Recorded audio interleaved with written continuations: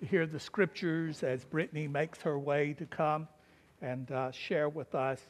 I invite you to pray with me the prayer for illumination. Lord, open our hearts and minds by the power of your Holy Spirit, that as the scriptures are read and your word is proclaimed, that we may hear with joy what you say to us today. Amen and amen.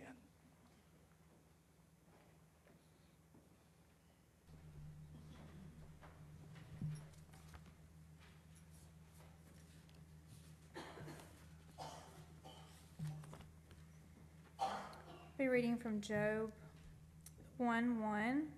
In the land of Uz there lived a man whose name was Job. This man was blameless and upright. He feared God and shunned evil.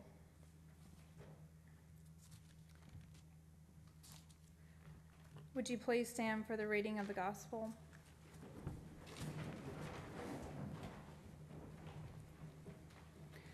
Mark 10:2-6. Some Pharisees came and tested him by asking, "Is it lawful for a man to divorce his wife?" "What did Moses command you?" he replied. They said, "Moses permitted a man to write a certificate of divorce and send her away." "It was because your hearts were hard that Moses wrote you this law," Jesus replied. "But at the beginning of creation, God made the male and the female."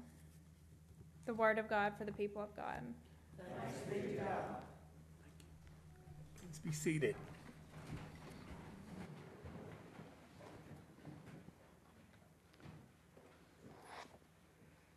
Just in case you didn't notice, that was not the scripture that was printed in your bulletin. And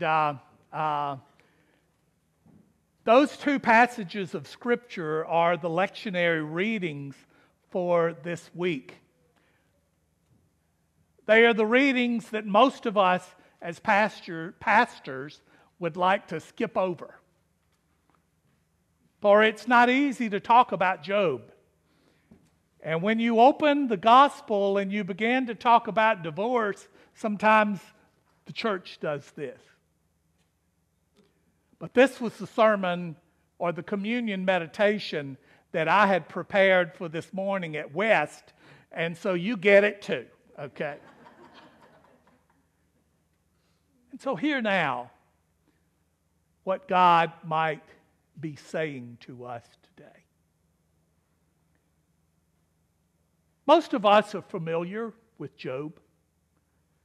Most of us know that following this introductory passage that Brittany shared with us, that it goes on to tell us that Satan came before God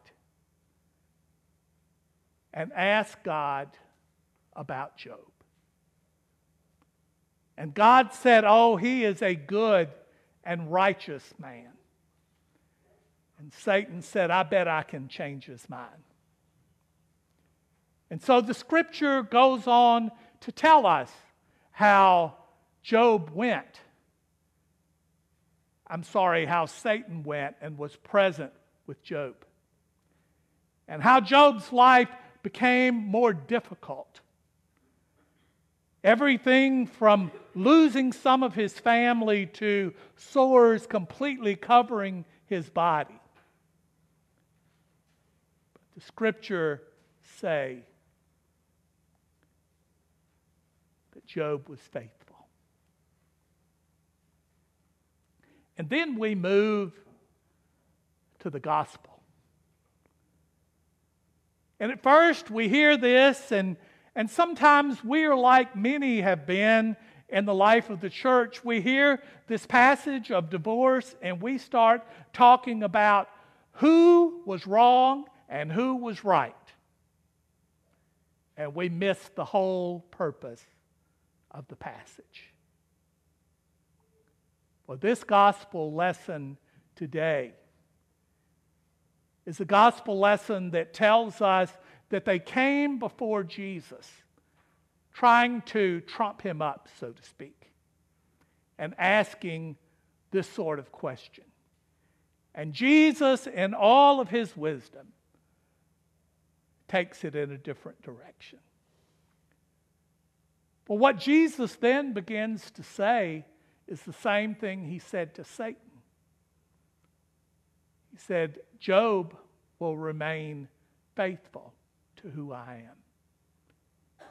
And then Jesus says in the gospel lesson that it's not about the why. It's not about who was right and who was wrong.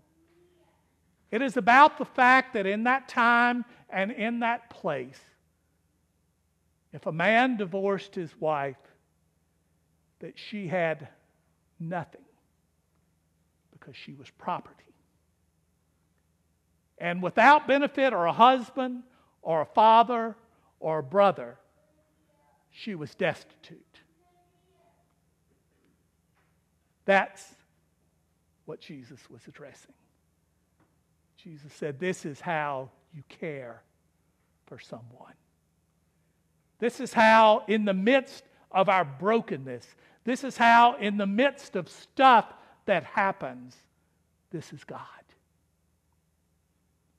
So I want to ask you this morning, y'all got any stuff going on in your life? Anybody have any stuff? We all have stuff, don't we?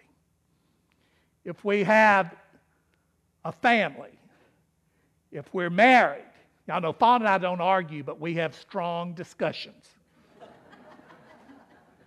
If you're married, if you have children, if you have grandchildren, if you have a boss, if you breathe, you have stuff. Okay? Acknowledge that with me. And so the question to us today as we come to the table of the Lord is, where is God in the midst of our stuff? I believe that God is with us the same place God was with Job. God knows that we are tempted. God knows that sometimes our lives fall apart. God knows that sometimes our marriages are in trouble. God knows that sometimes we make the wrong decisions.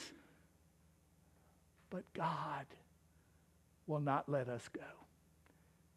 It's kind of like when people want to argue with me about baptism, and especially baptism with children. And I remind them that it's not about who we are. It's about what God is doing through us or through the life of that child. My sisters and brothers in Christ, that's who God is. I know that some of you remember me as a storytelling preacher. And yes, that's my style. And so I just have a small story this morning. It's a story about growing up in my home.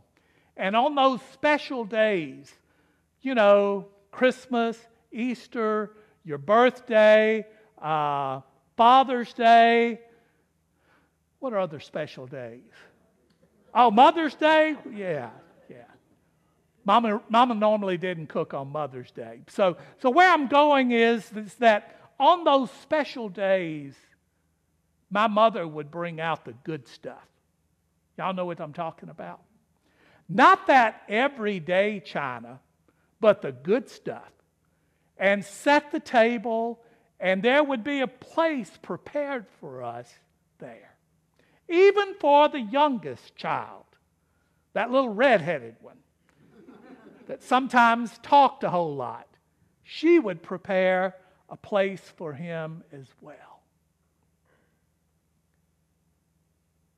My friends, that's the gift to us today. The gift to us this day is that there has been a place prepared. And no matter where we are, it doesn't matter about the stuff in our lives. It doesn't matter what we wrestle with. It Doesn't matter that we've made mistakes. What matters is that there's a place. No, we don't always get it right.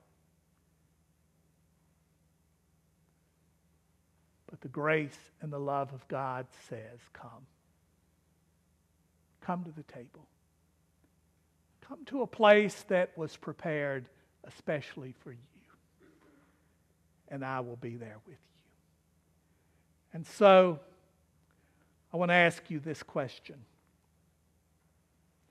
Do you think that there was a place at the table for Job?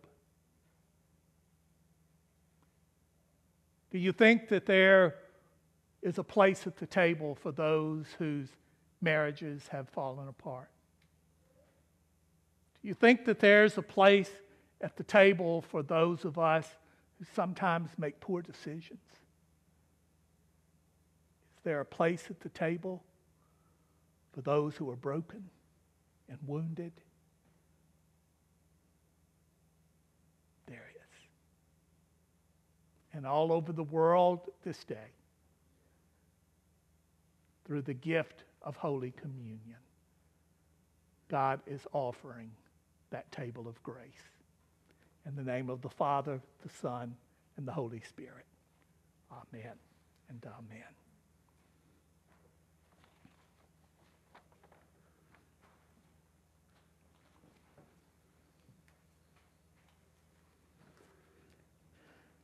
The hymn of response is Come Ye Sinners. It's number 340. And would you remain standing for the affirmation of faith and the Gloria.